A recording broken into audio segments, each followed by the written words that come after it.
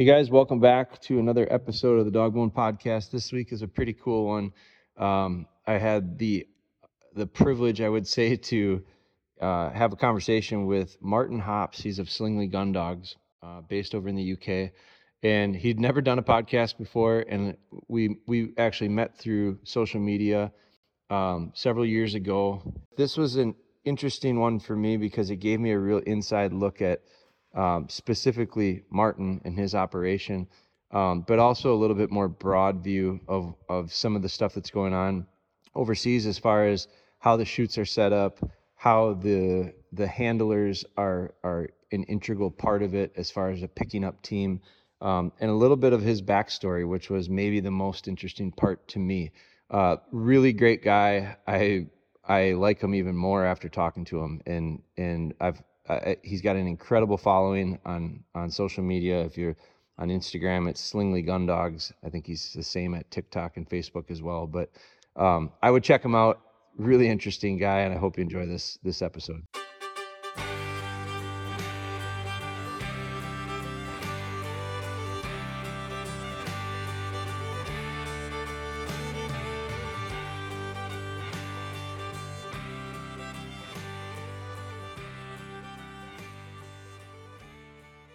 Martin, how you doing? All right, yourself?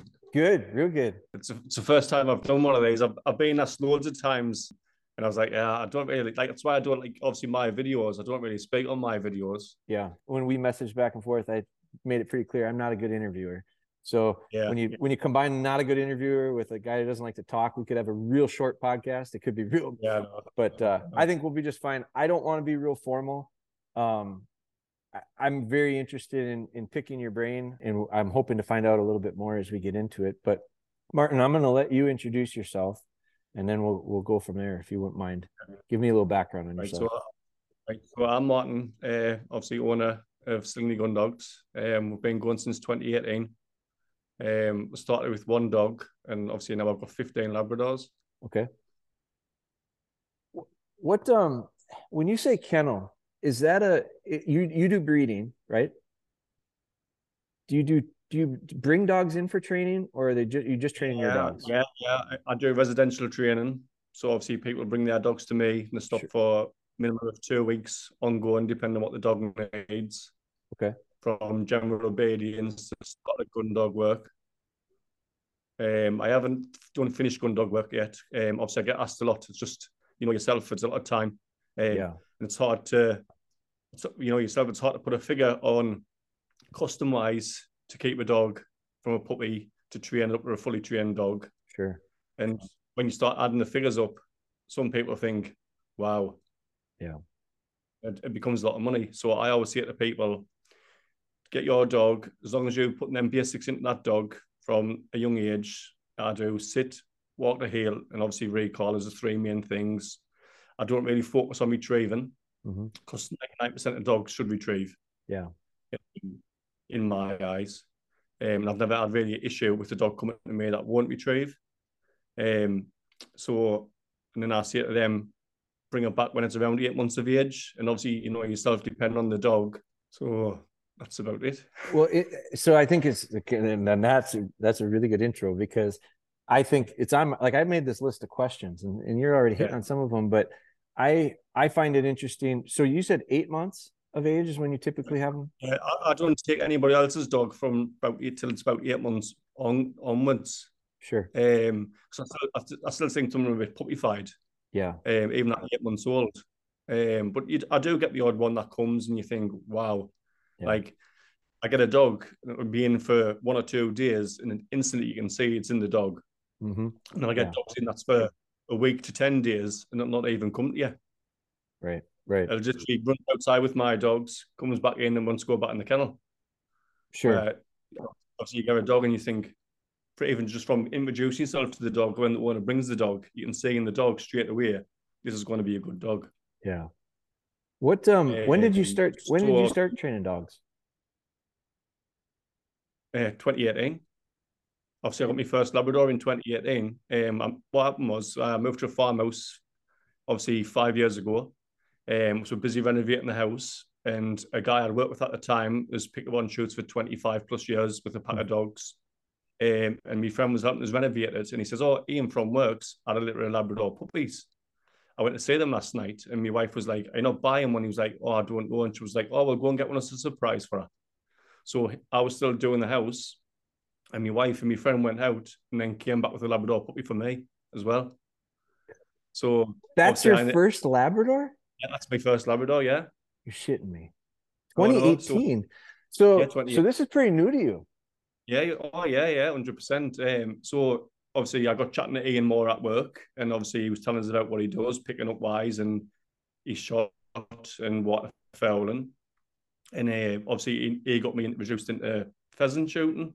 Mm-hmm. So I went with him when my first dog was 6 months old, done some beating. Then the previous year, the next year, obviously, I went on the grouse moor with him when Hunter was a year old. And I was just walking down the grouse moor with the dog and a couple of trainers from this country, chatting on about different things.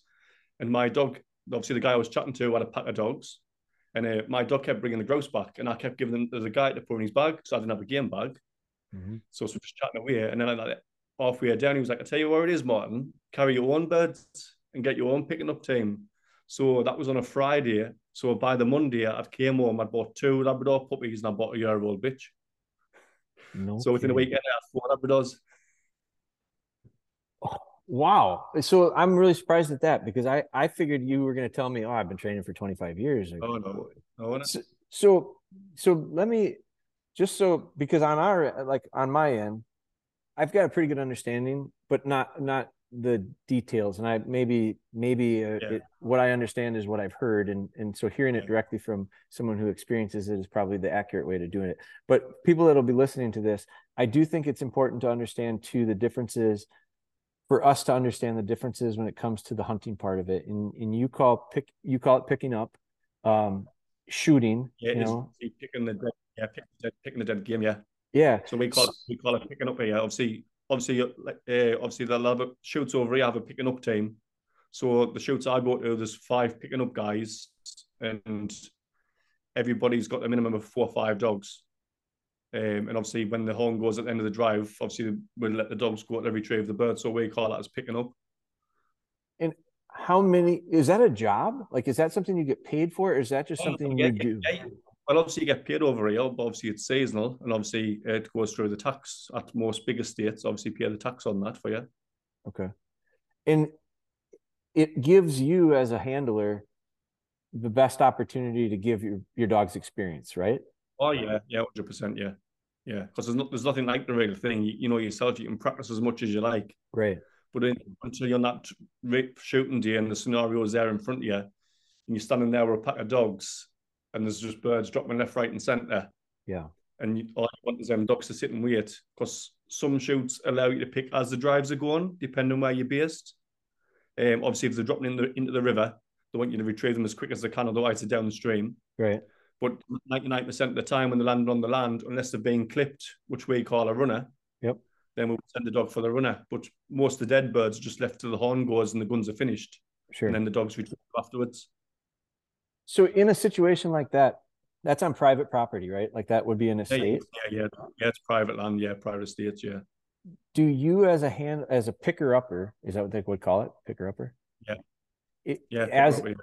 As a person coming in to do the picking up, is that something that, like, is there a high demand for that? Or is that something where you get on a waiting list? Or do you got to know somebody? It depends. It is like the one I'm on now at the moment is local to me, and it's the goal for people who pick up. It's probably one of the best shooting estates in this area. So to get on that shoot, obviously I'm feeling quite privileged, to be honest. Yeah.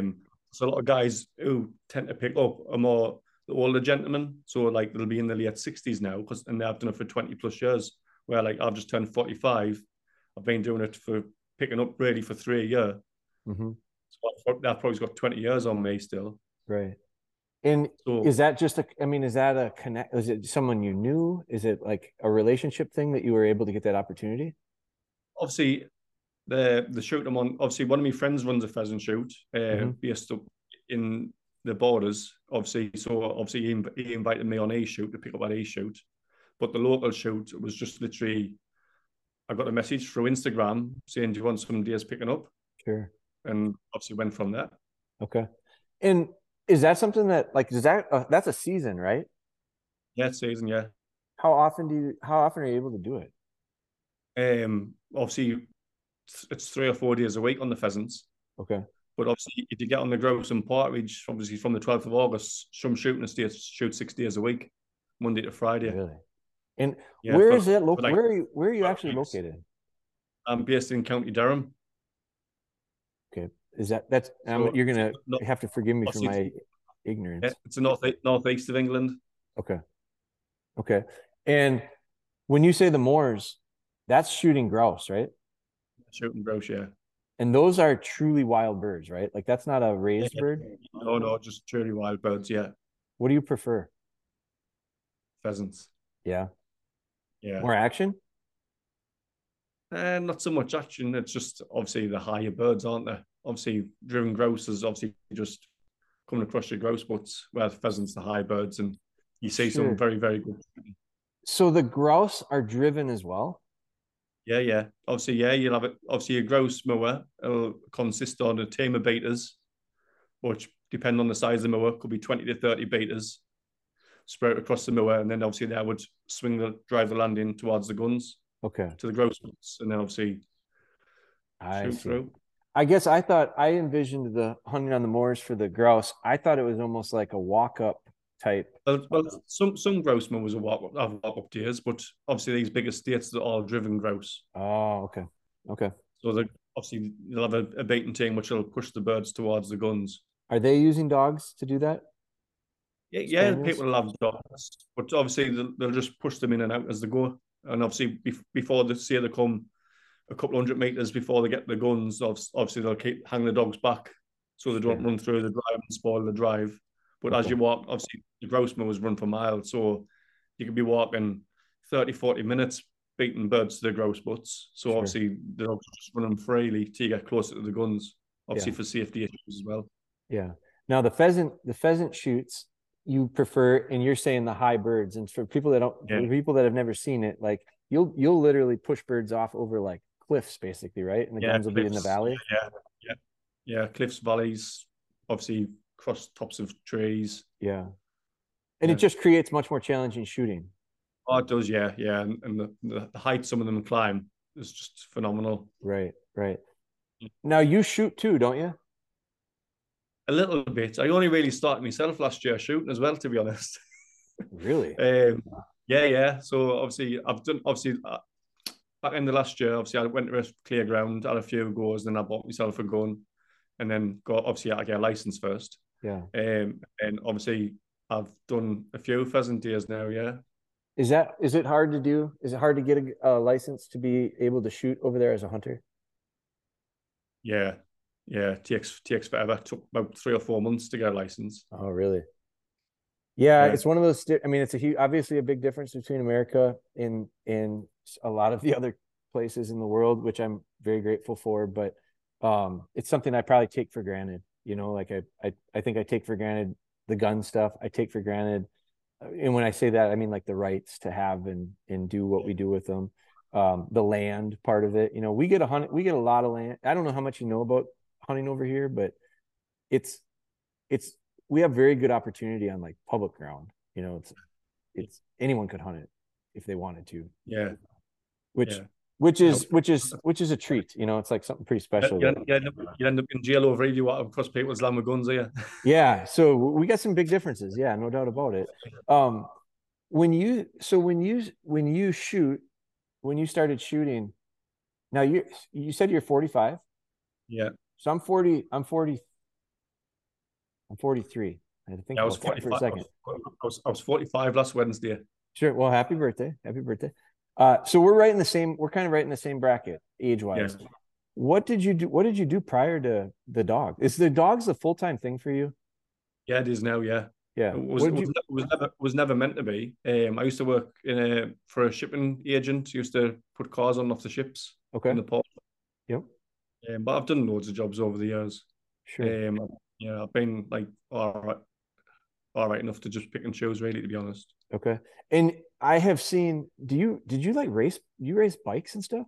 Well, obviously I've done a bit of mountain biking, yeah. Done that for a few years, yeah. Hobby or as a profession? A bit of both. A bit of both. A lot of my friends race professionally. Some of them race down the World Cups and stuff like that. Sure. Or World Enduros. Obviously, was more just fun for me. Okay. And golf. Tell me about golf because we messaged back and forth a little bit here. Yeah. But obviously, I've played golf on and off since being a kid. And then obviously I've got 3 grown boys who's raced motocross, go-karts growing up. And then obviously I got them into golf back in 2013, my oldest boy.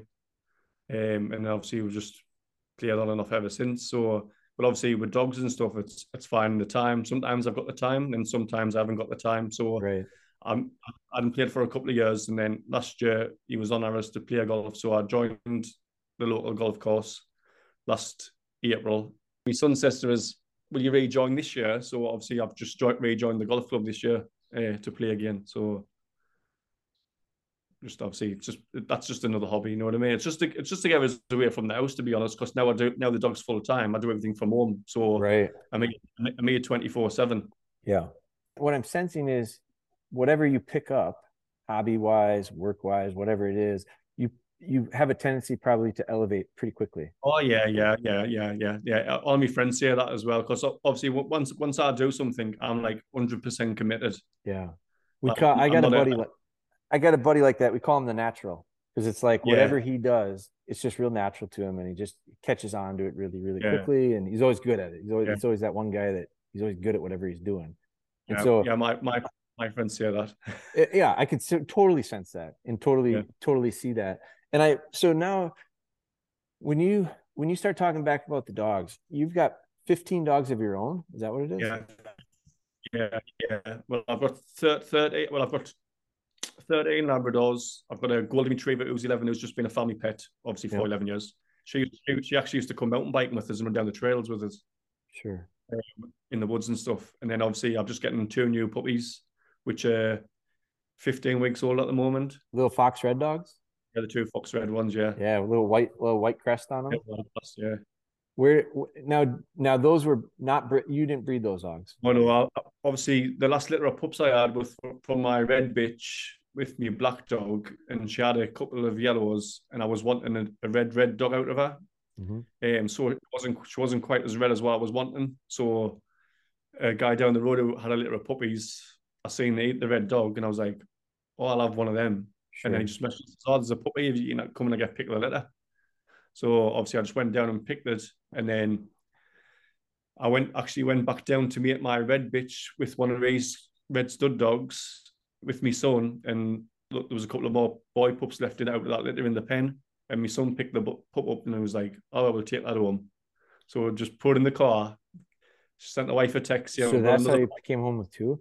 Yeah, so I says, wife, we've got another puppy, and she went, you better not have. So good luck. His son started video call, and now the puppy sitting on his knee driving up the motorway. Hard to argue with the look of them, though. They're really cute looking dogs. Yeah, they're great, yeah. So now you got a chocolate dog too, don't you? Yeah, I've got a chocolate lab, yeah. I've actually got a chocolate lab puppy still here from Hope. Coco, she's going to Spain. So obviously we're going to Spain to get the rabies vaccine. So obviously I've got to keep all of her till she's just over 16 weeks. Okay. So she's a lovely little puppy as well. It's pretty rare, isn't it, over by you? You don't see a lot of chocolates, do you? You don't. There's a lot of people getting into them now. But of course, obviously people see a chocolate's not as clever as black and yellow dogs. But she's what a nose she's got on her. She's got an unbelievable nose. Yeah. Interesting. She's probably got better nose. She's probably got a better nose than all the other dogs. Really? She could literally run out of my field to go to my field where I do the business, and I would throw a tennis ball down, and she would run and just spin round. Sure. And the other dogs would just be running the field. Now, is she out of chocolates, or is she? What were her parents? She's bred from, obviously she's bred from blacks originally. So she's got black in her pedigree. She's bred from working in champion lines, obviously to get the style. Yeah. And so now I'm going to ask you a question about the breeding part because before I do that, I'm going to ask you about your training stuff because I am real fascinated by, so I don't know how much you know about myself, but like I really appreciate a style of training that's a bit more probably patient. I think I take a lot longer. I don't know how much you know about American. Do you know much about American style training or American dogs? Oh, no. Obviously, I watch your videos and stuff, and obviously, I follow a couple other people in America.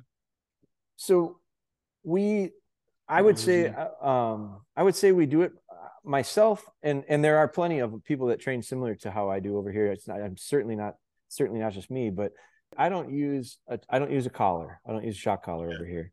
And I would say that's probably rare for American trainers. I'm certainly not the only one who does that, but it's not the rule. Do people, can you even use a shock collar over there? Well, apparently, I don't think you can, but apparently, obviously, they're supposed to be banning them over here. I think some people might use them, but nobody personally uses them. It's not common. Oh, no. Okay. And so my style of training that I prefer is very much inspired by the trainers overseas, the UK style of training. And I feel I just find it a lot more satisfying. I enjoy it more. I feel like I develop more connection with the dogs. It's a personal thing and it fits me much better. Where did you find, I mean, if you've only been training for 5 years, where did you find your inspiration or motivation as far as like I just wanted a good shooting. All I wanted was a good shooting dog with good obedience. Mm-hmm. So every dog that comes now, every dog that comes for training to me gets treated like it's my dog. Yeah. So obviously it's walk with my dogs, socialize with my dogs, and everything. Yeah. It's trained individually. Mm-hmm. It's trained with my dogs to steady it up. So everything I do is just based around that dog. I don't treat train, no shock collars or any sort of stuff like that. It's all just affection. Yeah. Yeah. Yeah. Where'd you learn it? I don't know. You're just the natural. Yeah, just obviously, like I say, people say, is it like obviously like yourself can't say that think I've been training 10, 15 years. Like, yeah. And I've met people along the lines and they say the same. They say, I know people who's been doing this game 20 plus years and they kind of get the dogs doing what you're doing. Right. So just a good compliment, I suppose. Yeah, totally. Yeah. So I feel like I would call you a person that has a real good hand. Like I'm sure you have a real good hand with the dogs, and that speaks. I mean, that speaks a lot. And what it tells me is, I'm a believer in a few things. I think mechanics are important. I think understanding timing is really important in understanding how dogs learn. But I also think that feel and connection and trust is real important. I can sense it immediately. Watch and you don't even talk in your videos, and I can sense it.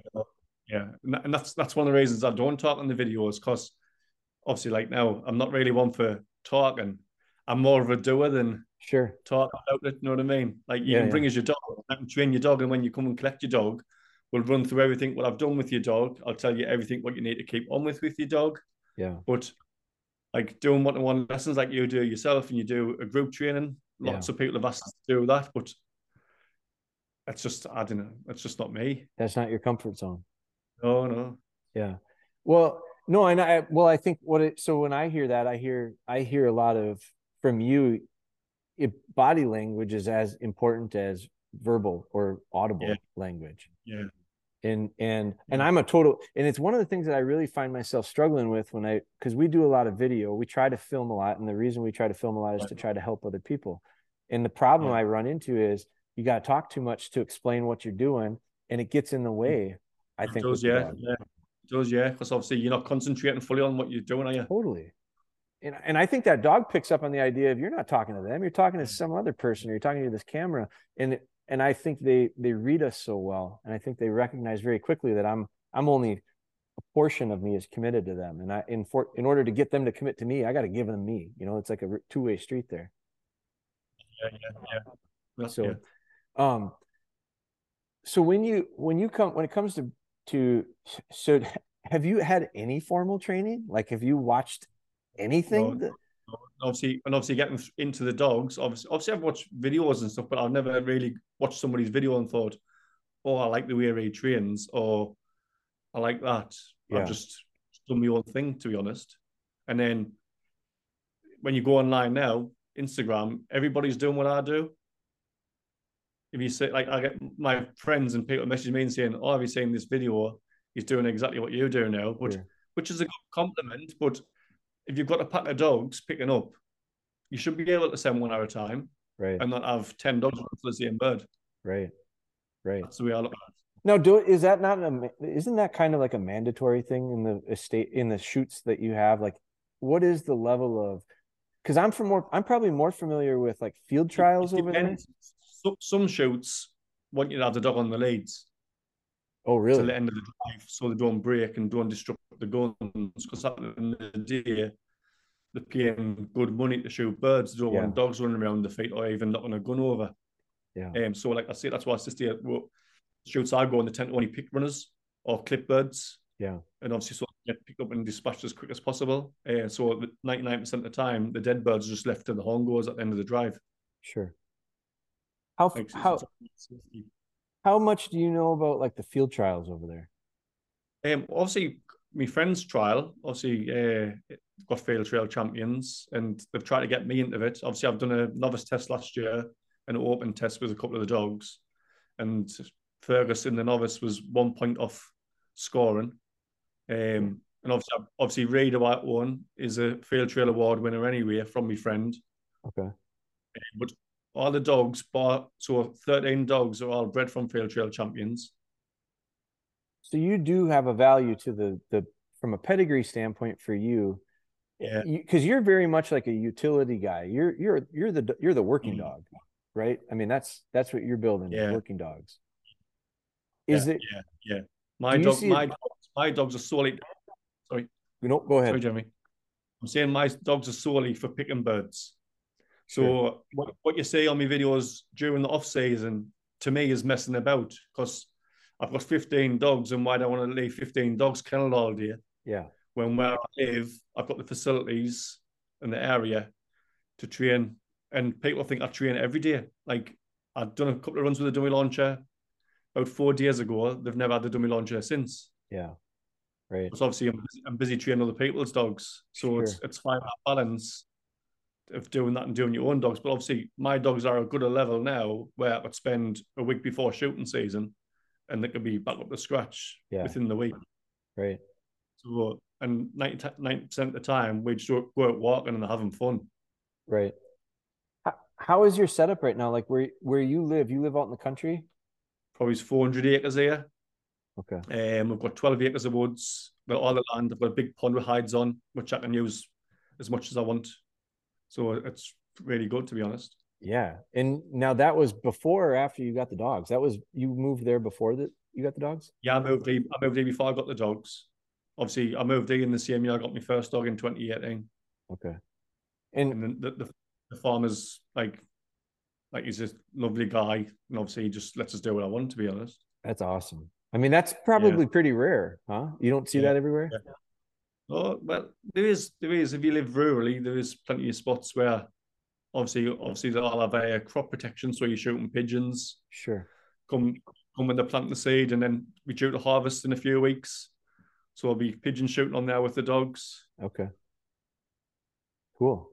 So going back to the pedigrees and the genetic parts of it and the trialing. So like I very much pay pretty close attention to different pedigrees as far as trialing. I feel like that's the measuring stick. How realistic do you feel that transitions from field trialing where you are to hunting, to picking up, to being a working gun dog?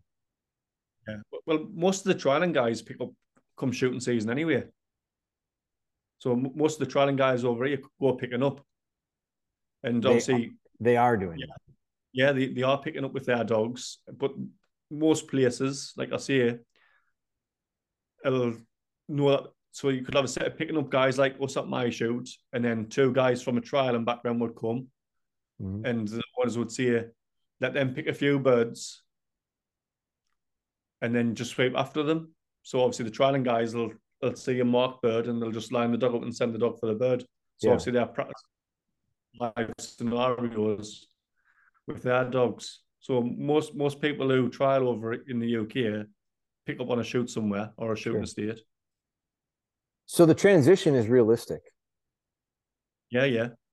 Which to me, so hearing that is good and reaffirming, because like I do think that styles of dogs, we've got a little bit different style of dog over here, Labrador, but they're bred a little differently. And I think that not all of them, but a lot of them. And what I think is really influential in that difference is our measurement, which is our field trial systems, which there's a couple different versions of our field trial systems. And, but they don't, the struggles I have with them is that the translation or transferring to the actual hunting. And I'm a hunter. So like my dogs are always built to be hunting dogs first.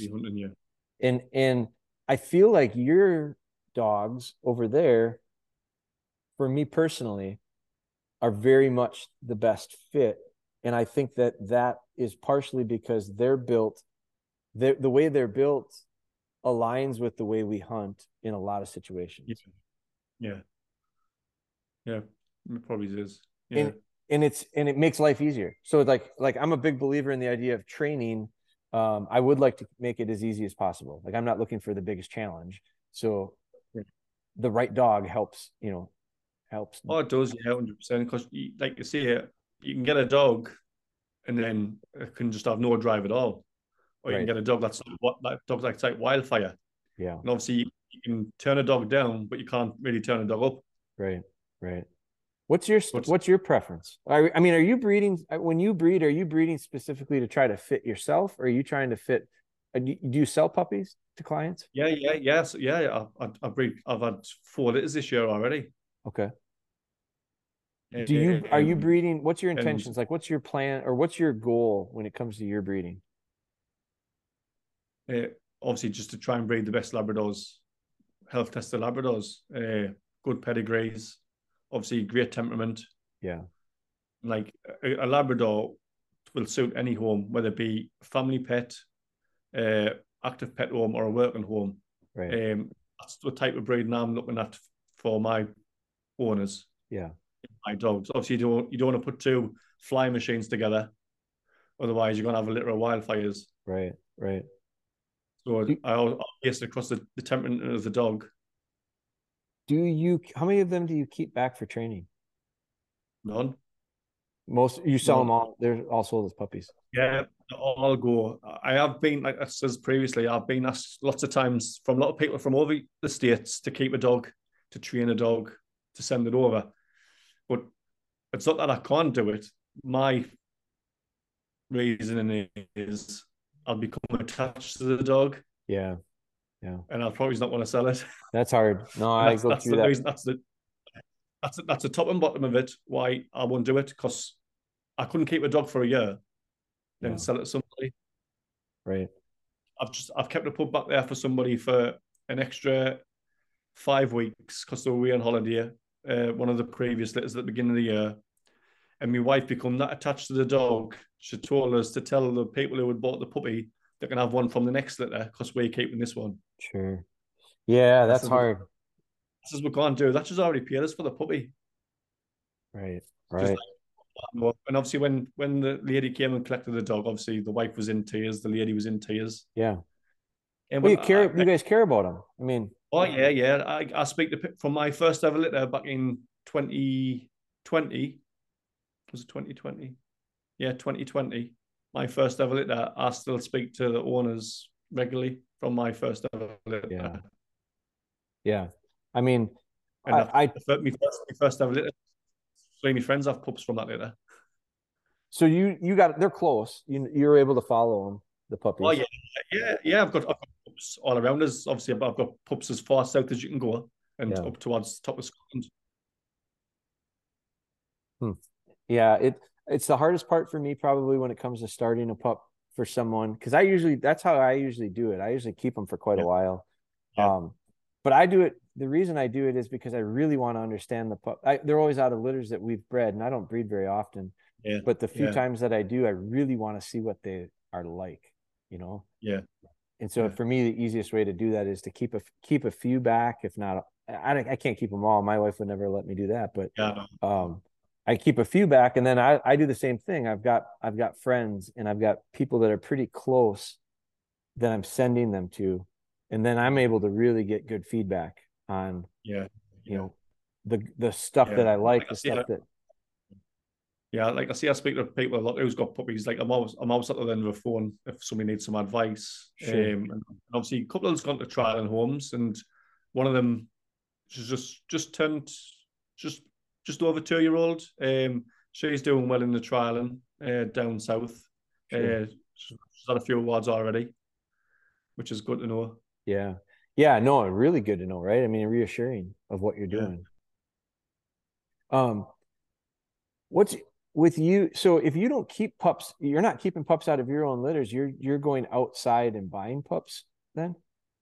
The plan wasn't to, but obviously the Xena who I've got, who's the white bitch, she's a homebred bitch.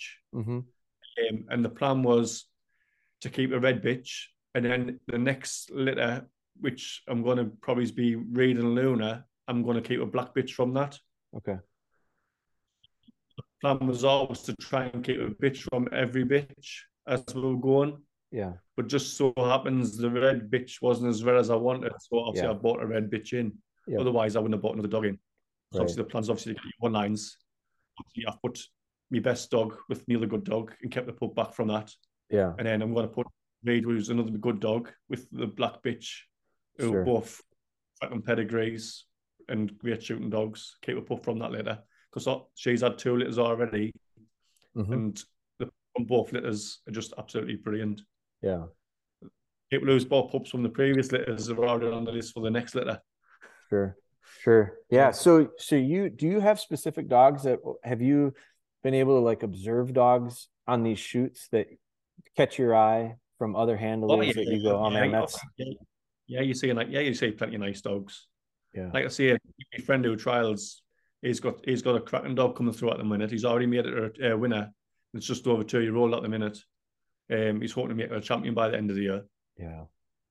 Man, what a great opportunity for you when you're on those to really be able to proof it and see it in the like that's the hardest part for me over here, and a lot of friends of mine that are into it as well. You know, you can hear about dogs, and that's important. You know, there's value in that. You can obviously see what they've done from a award standpoint, but I also feel like sometimes the best dog doesn't win, and sometimes the best dog that fits me, and I shouldn't say the best dog, but like the best dog for me isn't always necessarily the winner, but there's certain things about it that if you see him in person, you can pick up on that pretty quickly. Yeah. Obviously, at the beginning of the year, I shot a field trial for the Kennel Club over here, up Scotland, and obviously I was shooting with a couple of my friends, and obviously the dog there were running their dogs in the trial, and I'd seen some very nice dogs that day, and they got put out really on the wrong bird. You know what I mean? Because you know yourself, if you're walking up and they shoot a bird, sure, 60 yards there, then you shoot a bird 60 yards, but it's down a canyon. It's a bit harder to find than a bird that's 60 yards up the field, isn't it? Exactly. So obviously, the judges who score, and obviously you get marked extra on the grade for that type of thing. Right. Yeah, that's the hard part. Sorry. No, go ahead. And so you'll see a dog run out, and that might miss that bird, but it's probably done 2 previous good retrieves before that, and you've like, I like that dog. Yeah, right. It's very much the challenging part, I think, about trials is that they're subjective and not objective. But I also like the idea of it not necessarily like I think our trials over here are really they're really fair. Like everybody gets the same setup. It's very fabricated. And so it's not natural, it's not wild. It's very fabricated, and we all get the same thing. And I think I understand the equality part of that, like, but I also look at it and I go, it makes it, I think, more difficult to truly figure out the best dog, where the realism of the hunt, a lot of it is luck. Like if you get a chance to pick a runner, like you know, not everybody gets the chance, right? But I feel like over time, the best dogs will win consistently. Oh, yeah. And that's what I say. I say there's no such thing as a perfect dog, because if it was a perfect dog, it would be like a golfer or a football player. They'd be winning every tournament, be scoring 5 or 6 times a match. It wouldn't win a champion, wouldn't be a field trail champion and not win nothing for months and doing something else. Right. Just obviously, you still have to look on the day. Yeah. Get the right bird, right scenario. And it's a dog's got its E's turn on the day. Right. And we have that here. I have a setter. Do you guys have many pointing dogs over there? Do you see many? Yeah, you do see them. Yeah. My friend Sunbraid's pointing dogs. He's got Harris Hawks, so he takes these out hunting. The dogs point the birds and sends the birds after them. Yeah. So I've got this setter, an English setter puppy. It's about 1.5 years old now, but we hunt our grouse, our wood grouse. They're rough grouse, but they're in the woods. And so we have trials over here. They're grouse trials for pointing dogs, and they're wild birds. And it's one of the there's not very many wild bird trials anymore over here. It's one of the parts that I find to be equalizing a little bit is the idea of it is really wild birds, and it's not always fair either, because like you run a different course and there might be birds on it, there might not be birds on it, there might be more on some than others, but it's this idea of over the longevity of it, the best dogs will be the most consistently placing, and that to me is the best way I think to measure truly measure dogs over time, as opposed to like, you could win once here and win once here and win once here, and all of a sudden you're a champion. Yeah. But it's just different. And I feel like that's the beauty. And I don't know, I'm not really familiar with all of the requirements and how many wins you need to have and what type of stakes and all that stuff. But I mean, how big is field trialing over there? Is it is it a big deal or is it a pretty small world? No, it's pretty big. Yeah. It's pretty big. Yeah. Do you think is it something that interests you? I will have a go at some point. You will? At some point, I will have a go. Yeah. Just to say what it's like. Obviously, I've done a working test, which is obviously like what you describe that. Obviously, the working test is where, like you see yourself, every dog gets the same run. Sure. So dummies? Dummies. 4 or 5 trials. There'll be blinds, marks. Sure. Marks the shot. Yeah. Blinds the shot, and every dog gets a chance. So there could be like 120 dogs in a working test, and obviously you get scored on your retrieving and stuff. Okay. So it's calculated on points. Yeah, points. Yeah. And then is it like pass? Is it like you get so many and you pass, or is it the most points wins? Most points wins. So like every test is a score out of 20. Okay. So your judge will mark you on your dog running out, say retrieving it and giving it the hand. Sure. And that way. And are there lots of those too? Those types of tests? Yeah, there's plenty of working tests. Obviously, the working tests are running now all the way until shooting season starts. Okay. And then once the shooting season starts, that's when the trialing will start. Yeah, well, obviously, people start trialing as well. Yeah. Yeah. Because the trials are on shoots, right? Yeah. And so they coincide. Yeah. Obviously, they'll have walk-up trials like yourself. Yeah. And will you do you pick up 3 or 4 days a week during the shooting season? Yeah. Wow. That's a ton. I mean, so your dogs are picking a ton of birds in the season. Oh yeah. I get asked, obviously people measure all the time saying how many bird days you're on, and obviously the shoot I go on between 200 and 400 birds. And then somebody will reply and say, oh, well, I've picked up on a 200 bird day with 2 dogs. But it depends where you're picking up. Right. If you're picking up in the woods and you've got 2 dogs, you're not picking up 13 dogs are picking higher. Right. You're not coming as much ground as 13 dogs with 2 dogs. Right. And in the shoot them on, it's all about collecting every bird as you can. So not only have I got my dogs, you've got 5 other guys with 5 or 6 dogs each as well. So on that one shoot, you probably have 35 to 40 dogs. And that's if the gun hasn't got a dog. Right. And beaters haven't got dogs. That's picking birds on the way as well. Do you rotate your groups, your dogs? How do you decide who's going to hunt? Obviously, I always take your best dogs. You know what I mean? You take your ones who's reliant on it. Like obviously, some of the drives that go on, it's on a river, so the current's that strong. Yeah. Yeah. I wouldn't take wig dogs on the river drive, otherwise it'd be down the river, and you wouldn't see them. And it's just obviously, you know yourself, it's working your dog, reading your dog. So at the minute, I'm spending a lot of time at the river, getting the young dogs in the water, getting them just sitting in the current, getting them used to it. Then obviously I fling a few dummies in, and I want them to go for the dummy, come out downstream, come on back up. Well, obviously you get some dogs want to get in, get the dummy, and they want to try and swim in the current and come back towards you. So the name of the game is to train them to come out with the bird up the side rather than try and swim in the current. Is that so the videos that I've seen where your dogs are all in the water, are you holding them in the water? They're kind of all kind of hovering and swimming up the current. You're holding them in the water. Well, flinging stones in front of them. Oh, okay. So you're keeping them in there to hunt.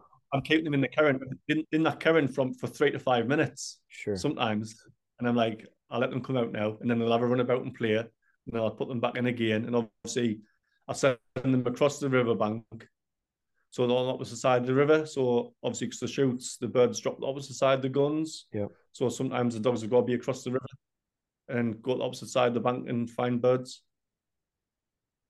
Is that water setup you train in? Is that the actual estate that you hunt on? Or is that just a different? It's the same river, just a different part. Okay. Yeah, I mean, that's a real specific situation there that you're training for. Yeah. Interesting. Really interesting. Yeah, so let's say some of the river drives on my Instagram account that I might have 4 to 6 dogs there. And that's because they're the strongest dogs. Or most of the time, you probably just see the 4 of them. And I'll have the 4 boys, or I'll have 3 boys and 3 of the girls. So I've probably got 7 dogs, 8 dogs at the moment, which I would take that drive, and I would think you can go in out the water and you don't have to worry where the dogs are, because obviously I'm watching birds dropping. Right. So I'm sending a dog at a time to different locations. If one's in the water, one goes in, the other one goes in, and obviously the more you're there, the more you can't watch your dogs. Sure. So I need to have the best dogs on that drive. So in my mind, I know they're all fine. I know they're all in the water, pick the bird, and they'll come back out with me, even have to worry where they are. Yeah. Yeah. Back to that feel thing, right? I mean, you really feel your dogs. Yeah. And they understand where you are. And what ages, if you've only been doing this for 5 years, what are the ages of these dogs? I mean, what's the youngest dog you're confident on a shoot like that with? On picking up wise, I've took dogs out at 6-month-old picking birds. But river wise, it's all back to the dog, to be honest. Yeah, I've got dogs that's probably 2-year-old, that's really keen, strong, would just be into everything. And I've got dogs that's probably 4-year-old, 5-year-old, who I wouldn't put in the water in that sort of situation. Sure. Are you steadying them up really early? Do you steady them from the beginning? I just teach sit, not puppy wise. So the 2 pups I've got now, Gunner and Purdy, I don't really do anything with my puppies. I let them be pups. Yeah. So I'll mess about in the house with a rolled up sock or a tennis ball, having a few little retrieves, and then they're just playing and running about. And then obviously once I start hitting probably 3-4 months, they'll come out with me with my dogs walking. All my dogs will be the heel. The pup will be running and playing in front of my dogs. And then when I'm training with the launcher and stuff, I let the pups break. And then to keep the drive in the pup. Yeah. And then once I think, now it's time for you to sit, then I just bring them back in to sit. And so that's how I train my dogs. No set age on that, though. That idea of once you start to steady them, it just depends on that puppy. Depends on that puppy, yeah. Like I've got dogs, I'll be out with the launcher and I'll fire the launcher. And as I've turned to look at my big dogs, the pups will be across the field. And I think, oh, now you're ready. Yeah. So the other day on the video, I'd been doing some retrieves with the big dogs, and I thought the launcher was in the field, and I thought I'm going to get me puppy, see what she's like with the sound of it, start away from the launcher. Yeah. And obviously I was out with her, set the launcher off, and she just marked the dummy, and I just see her sat on the and she ran straight for the dummy, brought it straight back. Yeah. So like I say, there's no specific age. It's just obviously in the dog. Right. Yeah, you're letting them tell you. I've done nothing since. Yeah. I've done nothing with her since. She hasn't been in the field with the dummy. She's been playing with a tennis ball outside. Yeah. And I just like my dogs to carry something from a young age. So I always give them balls, toys, so they're constantly what about with it in the mouth. Carrying. They're always carrying something. Yeah, always. Yeah. And do you think, I mean, when you start making decisions on breeding, I mean, are those some of the things that you're looking at characteristics wise and being I always put two good dogs together. I always put the parents, so they're two very good dogs. Yeah. Do you go back to, when you started your breeding stuff, is there any particular dog that, like, you don't have a website, do you? No, I don't have a website, no. Because I'm always interested, and I don't want to be nosy, and I don't want to bother you with messaging and stuff too, but there are times when I see some of your dogs and I'm just curious as to who they're out of. Is your your kennel a variety of dogs, or do you look at? I've got obviously some Lake has dogs, so which is my friend he owns the Lake has line. So he's field trials, he's got champions. Yep, I know that name well. Three or four pictures by Lee's dog, Flint. But obviously one of the bitches is from Flint, but our granddaughter's Todd, which is another Lake has dog champion. I've got Moose Milk, pups out of Moose Milk. Okay. Yep. Who's over your way now. I've got dogs from Drum Goose Iron Man, who's over your way. I've got a Warlord bitch. I've got which other one? I'm trying to think which other ones. They're all from champions. I'm trying to think of his name. I've got a couple of pups from Ireland out of champions. I'm trying to think of the name of the High Walk Galloway. Okay. The High Walk Galloway bitch. It was a very nice little bitch. Yeah. So it's not like you have a specific where you go, man, I'm building off of that dog. It's you pick and choose. It's a lot of that is relationship stuff too for you, I suppose, huh?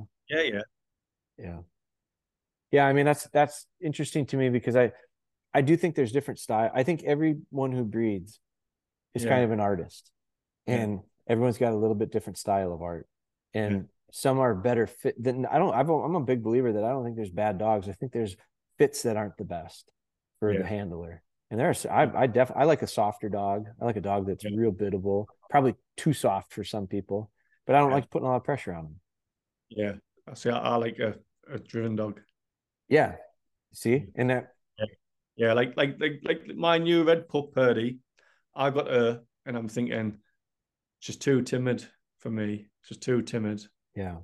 And then now she's totally different dog. 6-7 weeks later, it's totally different dog. So I just let her be. Yeah. Just let her be. She was a bit quiet. So what I done was I had 14 puppies myself. So I put her with my puppies to play with my puppies. Yeah. Which sort of brought her out of her shell because she was the dominant dog. Yep. And now she's a brilliant. She's going to be a brilliant. Without a shadow of a doubt, you can just say she's going to be one of them dogs. Yeah. Yeah, I know what you're saying. I have two right now that are litter mates. They're very different personalities. One's much bolder. And she's a lot of fun to work with. And then I've got this little one that's very, very independent. Kind of. She's laying next to me right now, actually. And she'll sit. She's a real thinker, though. She'll sit there and she'll assess everything. You can just tell her wheels are turning. But there's a lot of people that I think wouldn't like her because she just doesn't want to always be involved. I've seen it change now in a couple of weeks, and I feel like sometimes I'm a little impatient. Well, I'm a lot of times I'm impatient, and that's one thing that dogs have taught me a lot of is the value of patience.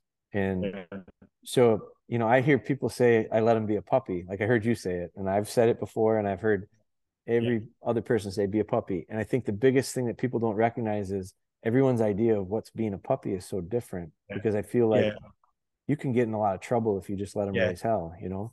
Oh yeah, I still have the foundations in there, like the general obedience. Like I still want them to sit. They still sit for food. Sure. Obviously, the recall and the general obedience is there. It's just more the retrieving side. I don't force the retrieving side of it. Yeah. I can see when I first started off, I had dogs picking rabbits at 15 weeks old.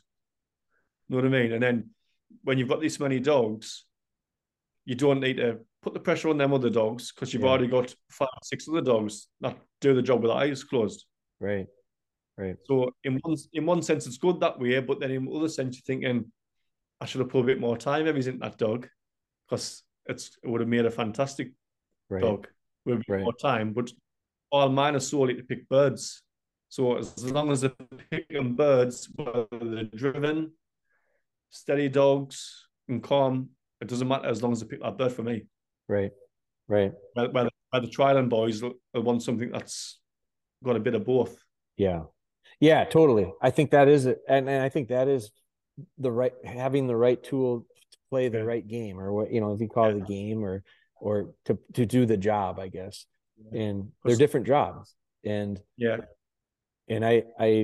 do think it's interesting. I have a great appreciation for what you guys are doing over there, because I think that it, as a rule, and I shouldn't, it's not always, and it's not always the opposite here, but I feel like as a rule, what I have really come to appreciate is the ability to value the natural inherent traits of the dogs that you guys have. Like you're not trying to do something with a dog that doesn't want to do it. Like, wouldn't you agree? Like those dogs over there are... Yeah. Like every dog I've trained, there's probably only one dog that wouldn't be trained for me, and because she was solely a woman's dog. So she would do everything. She was actually one of my puppies. I bred her. I've got a sister, and her sister's unbelievable. So I couldn't get the grasp that she didn't want to retrieve from us, but she would retrieve for the wife. Sure. Interesting. But she was just solely a woman's dog. Yeah. And I tried all ways, and it just wouldn't retrieve for me. Then as soon as the wife brought her out, in and out.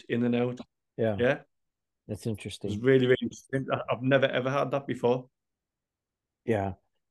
But I mean, your dogs, I think the European dogs, I do think that, and now I'm talking working dogs, but like I do think that they have a very like game finding and retrieve, and that kind of stuff is just, I mean, it's in them, and it's in for you guys, you bringing it out, as opposed to, I think we have over here, we have done up, we have very good trainers here in the States, and I will say that there's some excellent trainers, but I feel like what it's hurt is the dogs themselves a bit, in that we can get dogs to do stuff that don't really want to do it, and I look at it and I go, that's not fun to me. Like, I want it to be voluntary, you know? Yeah, definitely. So, but Martin, I could talk all day on this, but there's nothing spoiling this end. I don't want to keep you forever, but there were a few other things that I was going to ask you. Do you have a few more minutes to do it? We've been a little over an hour now, and I promise I won't go much longer. But so your first year with your dog, like, so I'm always curious about, I asked you about steadying them up, because I've heard from a few different people. There's the name David Latham. You know David, don't that name? Yeah. So I've got a few dogs out of his. I've met him. Obviously, he's friends of friends. I don't know him personally properly. Obviously, he's friends of friends. I've got dogs out of his kennel that I really like. Bailey's. You probably know the name Bailey's. Yeah. So I've got a couple of these puppies are line bred out of Bailey, and I really like them. I've had 6 or 7 puppies either out of Bailey or within a generation of them, and I think a lot of it goes back to Bailey's sire travel, and Right. it's a very consistent. It seems to be a very consistent style of dog for me. But I've listened and I've messaged with David because I've done some business with him, but I've never talked with him, but I've listened to him on some podcasts, and I heard him talk about steadying up pups, and he didn't steady him up very young, and I tend to steady mine up pretty early. Yeah. And so I'm always interested in, like, if you went and you don't, right? You don't steady them up. No, not till they're practically just up. Well, it depends on what drive the dog's got. Yeah. It's a very driven dog, and it's switched on from the off. It'll probably start sitting 6 or 7 months. I'll start steadying it with the pack, making it sit. But if it's just like, take for instance Zena, who's my homebred dog, she was just driven from day one. But so I let her be. And then I was like, right, now it's time to come and sit. Where Rosie, my red dog, isn't quite driven. So you can just let her run all day, to be honest. Sure. And she's quite happy to sit there and watch the other dogs. And then you see her name and she'll go, oh, I'm having a go now. Sure. So she's almost naturally steady. Yeah, she'll just go and do the job for you. Yeah, she'll just naturally just sit there and watch. I've got another girl, Millie, who I've literally got little pups in there from her now. She's the same type of dog. On most of the videos, she'll say I should be lying on the floor, just watching what's going on. But as soon as you call her name, she's like, switched and away, picks that bird, brings it straight back. And you get some dogs that's hungry for it, and you can get dogs that give or take. They'll do it if you want them to. Yeah. And they're not forced to ask them to. What's your preference? I like a driven dog. Yeah. Yeah. I'll just love a driven dog. And does it make your job harder to steady them because of it? A little bit, but that's the best bit. Yeah. You enjoy that part of it. Yeah. And so in that first year for you, because I was on a podcast yesterday actually with a guy that here in the States, and he asked me, what's your first year look like with these retrievers? And I told him, for me, I don't do a whole lot. I just don't. Yeah. I get good with my foundation. Like I feel like once I have that, the hunting part of it and the field part of it comes pretty natural to them. Yeah. So I spend a ton of focus on that foundation, but I've come to believe that I used to have quite a checklist of stuff I wanted to do with them. And I feel like I've had better luck doing less. I call it, my buddy says, don't do more, do less better. And I feel like that's been a very successful mindset for me. Yeah. When you start out with a pup, are they living in your house, or are they do they live in kennels? Yeah. My pups are in the house till this 6-7 month. Pups are in the house because I like all my dogs to be house trained. Obviously, before I had more than 6 dogs, they used to be in the house full time. Yeah. But obviously, when I got more than 6 dogs, the wife was like, right, now it's time to get out. Yeah. Obviously, I've got converted stables, all tiled, underfloor heating and stuff. Got fans in there. So it's actually, sometimes it's warmer in the kennels than what it is in the house. Sure. But obviously, I like the pups in the house because obviously you bond with the pup, you get that bond with it.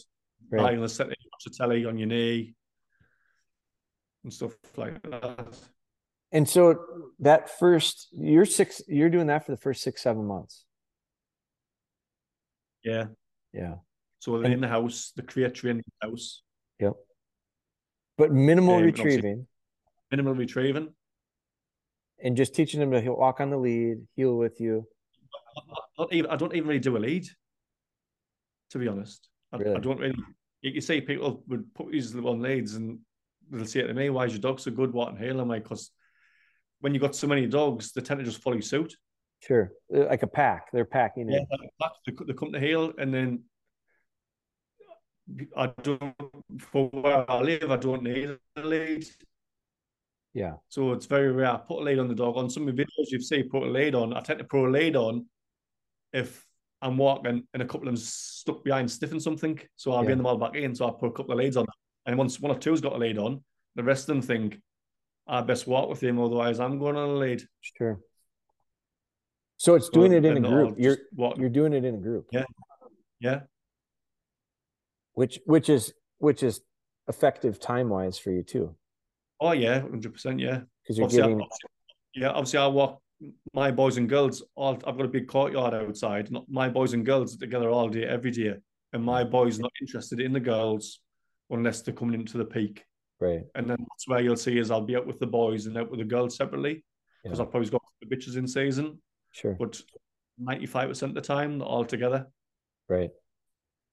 Yeah, that's interesting. And it's almost a luxury of having the bigger group of dogs. Like, as a kennel, I know it's on your, and I think, again, there's different rules over there than what we have over here, but like on your Instagram, I think it says licensed breeder. Like, is that something you have to get like a permit for to be breeding dogs? Obviously, the UK Kennel Club lets you have 2 litters of puppies without being a registered breeder. Okay. And anything over that, you need to be a registered breeder. And obviously, each district has got the council. Okay. But you've got to be a registered breeder with the council if you're breeding 2 or more litters. Sure. So that's the threshold, is if you're over 2 litters, you got to be a licensed breeder. The council will come out, they'll inspect your property, where your puppies are. Really? And what your facilities are like, yeah. Interesting. Is there are there a lot of your of dogs have got? Yeah, there's quite a few, yeah. And then obviously you've got to take all your dogs to a vet, what they recommend when you're breeding. Mm-hmm. Interesting.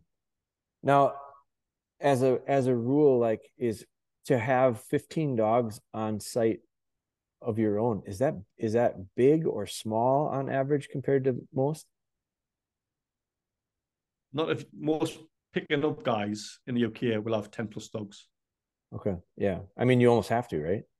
Yeah. Because like you see, some people, obviously if you go on the grouse mower, which is 6 days a week, some people rotate and they'll take 5 or 6 dogs one day, leave them in, take another 5 or 6. Yeah. And then always pick a few out the other one. Right. And alternate. Just like I say, it all depends on the dog and the terrain and the day. Yeah. Some people's got the same pack of dogs and they take them out 6 days a week. Just right.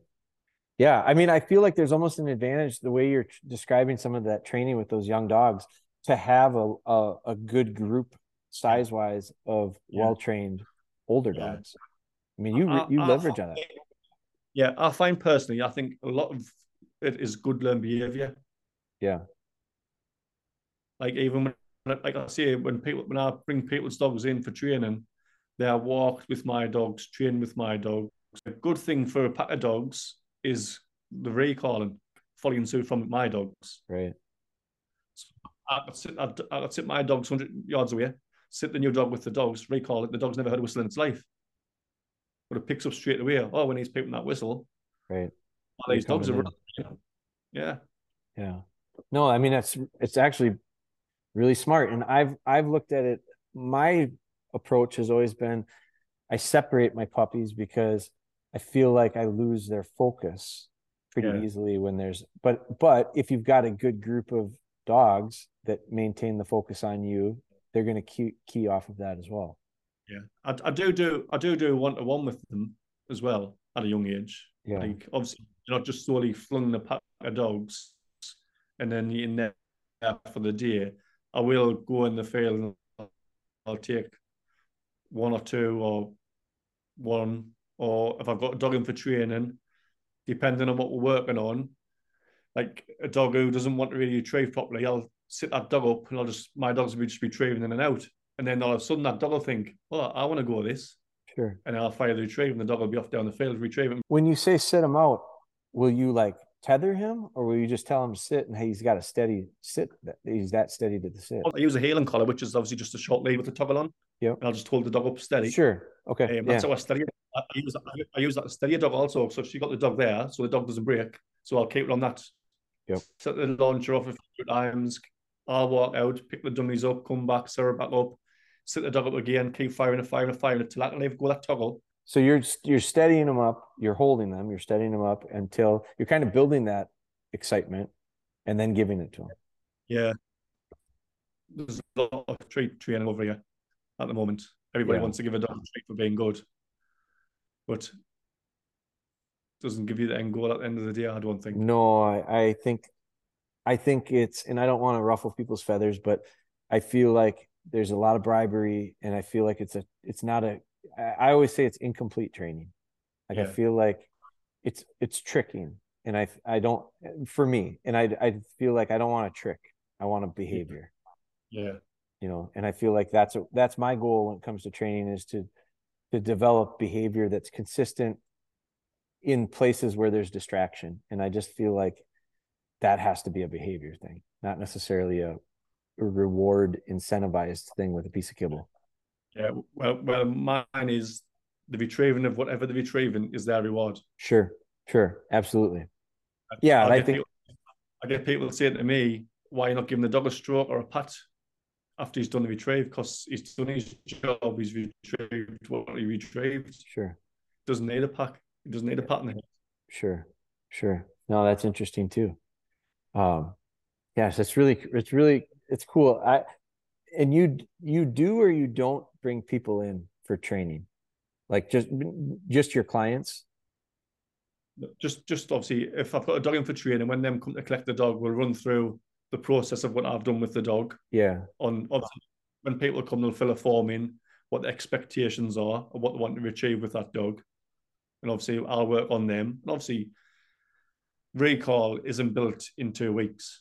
Yeah. Recall's it's ongoing. Yeah. It's like everything's ongoing. There's no such thing as a 100% trained dog. You're constantly training. Right. So I do all general obedience, obviously walking to heel and off the lead, stuff like that, retrieving the hand, because I've had dogs in that's been treat trained. It's running back to you, and the first thing it wants to do is spit that dummy out and me treat. Right. An unintended consequence of the treat training, for sure. Yeah, it's frustrating as anything to get to the point where the dog gives you the dummy.